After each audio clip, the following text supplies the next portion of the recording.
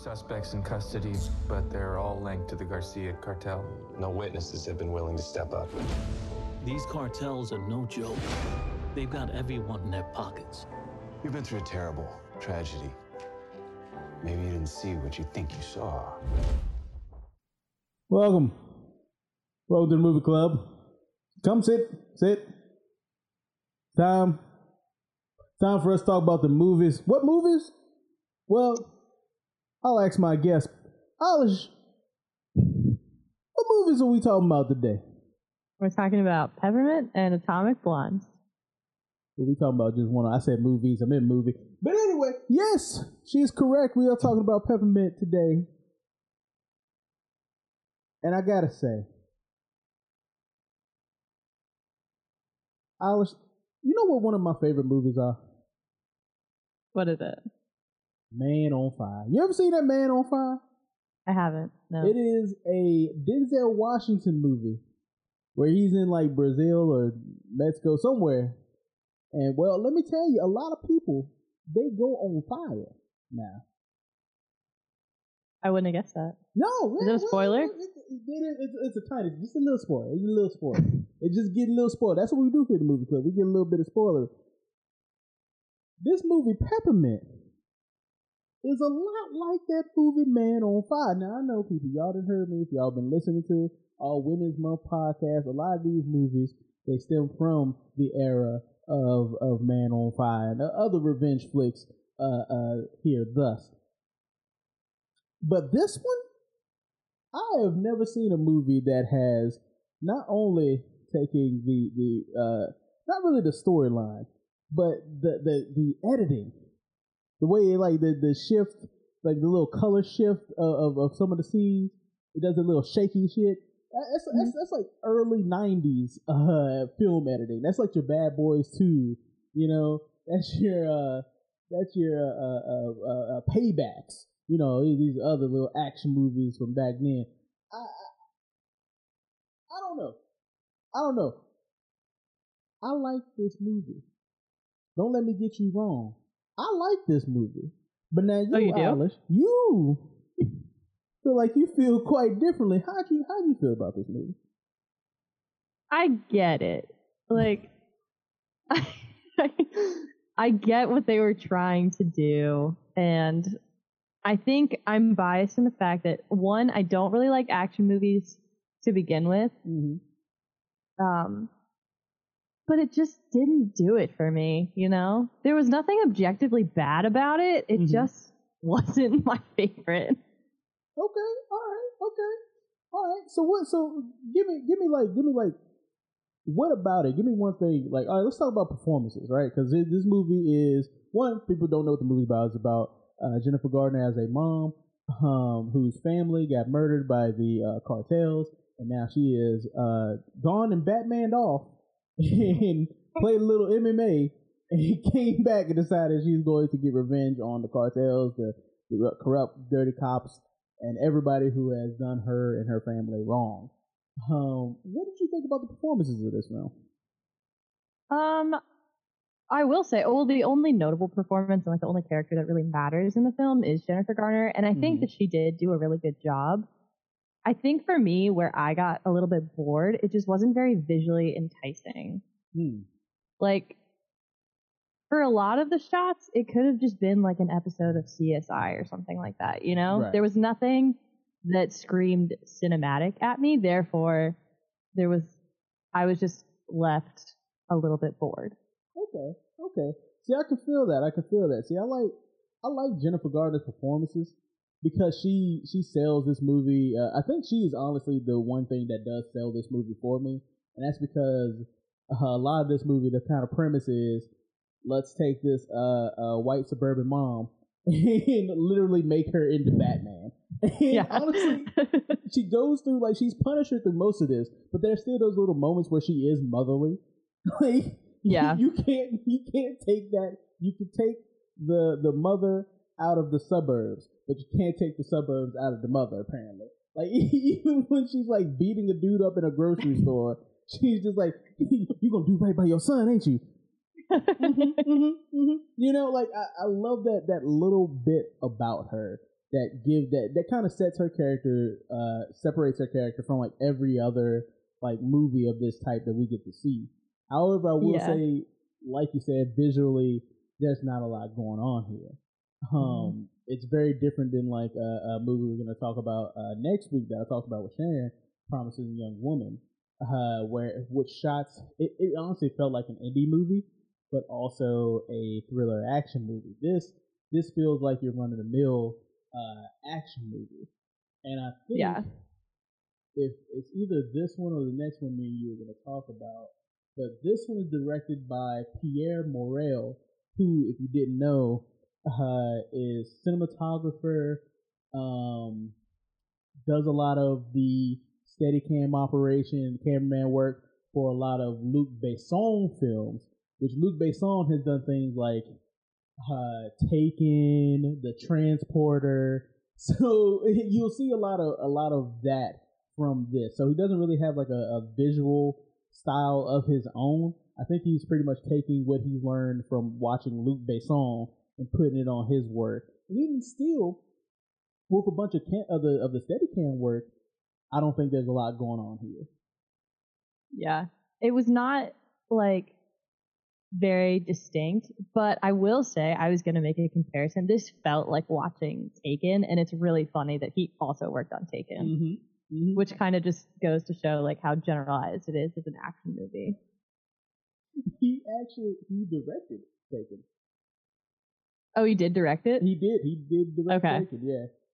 He did cinematography for Transporter, District 13. No, he directed District 13. He did Unleashed, Taxi 4. They made 4 taxis.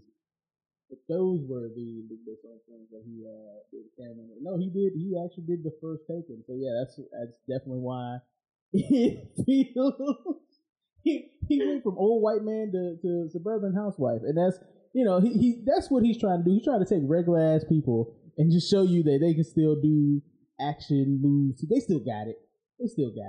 It's like, see, but that was like another downfall for this movie for me is how did she go from regular suburban house mom and then like, I don't know, I think she was gone for like 5 years and she came back and was able to like single-handedly take down the cartel. They literally, the only explanation that they showed for that was like a clip of her doing some background MMA.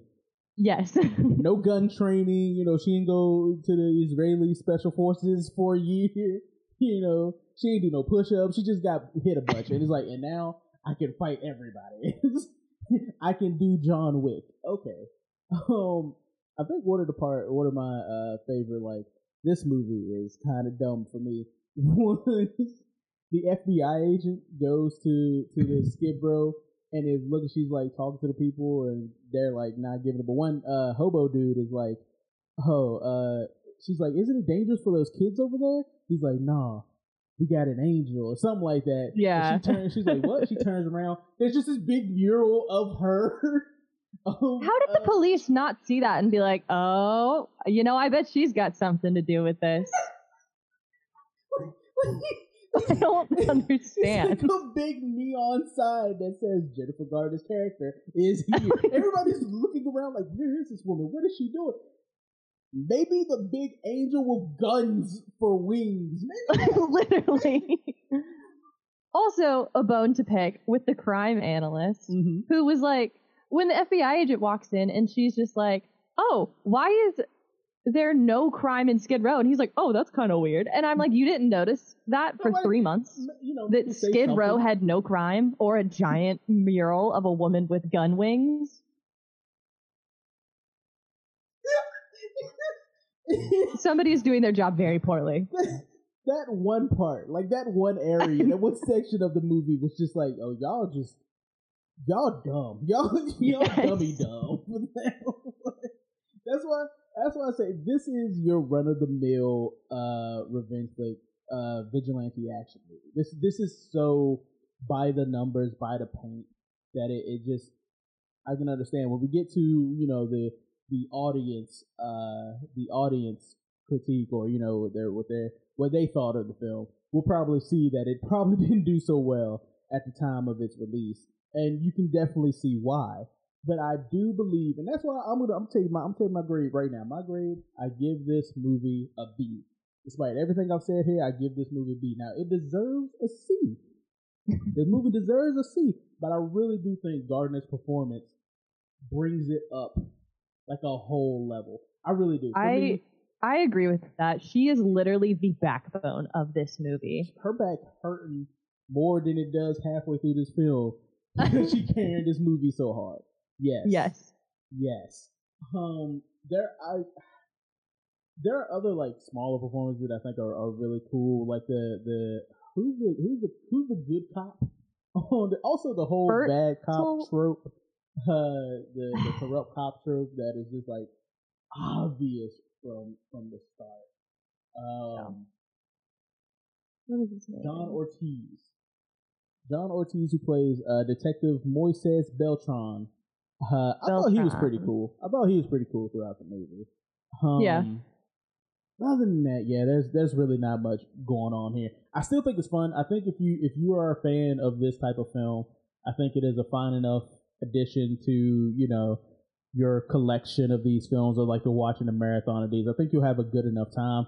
I just think it's nothing to elevate the genre or the subgenre.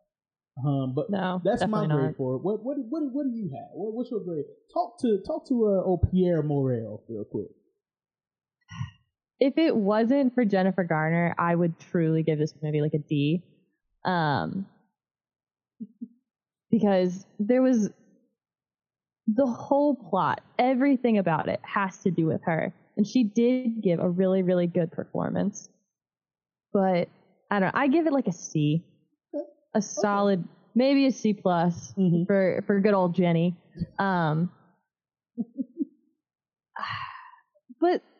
the plot is kind of boring. I feel like they kind of like exploited the revenge plot a little bit hard when they were just like, am I allowed to talk about spoilers and stuff? Yeah, go ahead.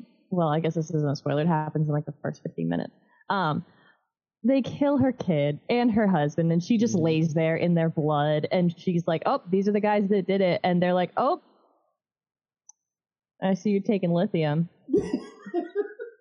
That's too bad. Sorry. They did lay it on so thick when it was like, not only was the prosecutor, pretty much a mob lawyer, but the defense was, the defense was a mob lawyer. The prosecutor, maybe take a bribe. Like, he was just sitting there looking at his notes like, man, I forgot did I put my laundry list in here? And the judge was like, oh, I'm also bad. And it's just like, well, then what's the point? Who did you not buy off? Why even have this court? Like, how much money did this take you? Exactly. And like, in my little notes, I even have like, it did play on strings a little bit that everybody's like, she's crazy. Her family died. She doesn't need lithium. Therefore, she absolutely doesn't remember anything right. I, like I said at the beginning, don't like action movies.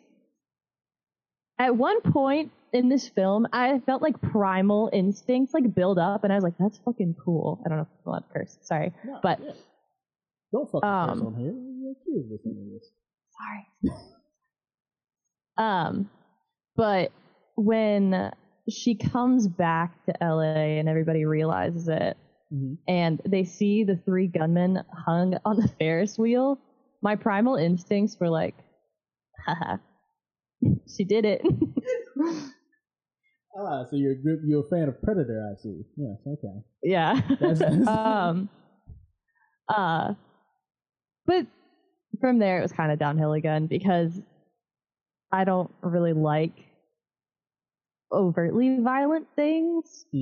And I get that what she was doing was like for the better good and out of revenge and whatnot, but I feel like if she was gonna leave the country, she should have just like started a new life somewhere else. But that's me. That has nothing to do with the movie or the plot. You're more like, she should have got over it. Go took that money, going to Bali, whatever. Exactly. I don't know. Rob a bank, try again somewhere else. But I understand where she was coming from. I get it. So what did you think? Last thing, and then we'll move on to what the audience thought. What did you think of that ending? That obviously sequel baited ending where he puts the handcuff key in her hand. I think that irritated me more than anything. I was just like, personally, I am not a fan of sequel baiting or optimism in films like this. I think he should have just let her die right there. She wanted to. Mm-hmm. This doesn't need to turn into Taken, but like gender flipped, you know? Yeah. And that's what I feel like the ending. I feel like the ending kind of negated every good thing that had happened up to that point. Mm-hmm. I think I honestly agree so much with you there because the same ending, and this is spoiler for a whole different movie. If you haven't seen either Man on Fire or Promising Young Woman, please skip 5 minutes ahead. But all right, they're gone. But both of those characters during their whole revenge fueled like escapade, they die at the end. They kind of like not really martyr themselves, I guess, but sacrifice themselves for what they believe in. I think it would have been I think that type of ending for this definitely would have worked. Like if like you said, if he had let her die, or if she had died even before he got there, like he got there and it was too late, to handle it. Because like I said, it's just sequel baiting at this point for a sequel that honestly probably isn't gonna come anytime soon. I would be surprised if I see a trailer for Peppermint 2, Electric Boogaloo. I said it. I didn't mean to say it, but I had to. It's there. It's right there. We can just move on. But if that is a thing, I will be surprised. I'm not gonna lie, I didn't even hear anything. Oh, good. But no. So that is what we think, people. What did the audience think of this movie? Well, with a budget of, and we got one in the ranges, $22.8 million to $25 million, this movie made a whopping $53.9 million at the box office. Now, that isn't a flop, but it isn't great, right? It made twice its budget back, right? It made its budget back 2 times. But I feel like for most, and this is Styx Films, not a big studio. I mean, kind of a big studio. You see them on a lot of films. But this isn't like Universal, Paramount, or nothing like that. I still feel like they're probably looking for triple-digit returns for their movie. So, again, that's just another reason why you probably won't see a Peppermint 2. This movie didn't do great in the theaters.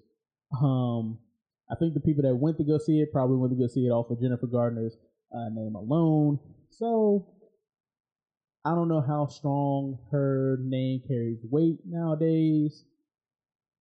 I don't know. It kind of stands to reason. Also, depending on when this came out, September 2018.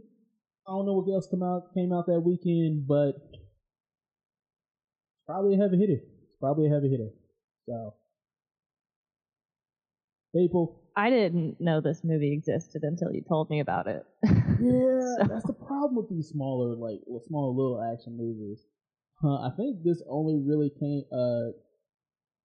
this got a really big play after it came out on Netflix last year. That's 2 years later that this movie got got its re-release, got kind of like new life through Netflix streaming. So I don't know. Well, people, that's it for us. Eilish, tell them where they can find you on them interwebs. You can find me on Instagram at Eilish Bailey Photography. Is that it? Yeah. I feel like you got a Facebook? Oh, I do have a Facebook. It's the same thing. Eilish Bailey Photography. People, please do go find her if you want them good photophobic pictures. I can't talk. I can't talk as well as Eilish can take them pictures. They are very beautiful taken. Please go check them out, look, and enjoy. You can find me on Letterboxd, King Price for Life, wherever Production 1200 stuff is listened to. And of course, you got my outro at the end. Goodbye. Find her. I don't care if you have to burn the city down. Watching someone take everything from you It turned you into somebody else. Social media is lit up with support for her. She's a multiple homicide suspect. Not to them, she's not. Thank you for listening to the podcast. Make sure that you check out the other shows that we have on the Facebook, the other main podcast that comes out every other Tuesday. Make sure you leave a like, share it with your friends and your family. Go check out our YouTube where we have content from other Production 1200 works. And make sure you follow us on the Instagram. We post sometimes there. We'll do more. We'll try. Maybe. Like us on iTunes podcast, rate and review. Give us them 5 stars. And we'll see you next time.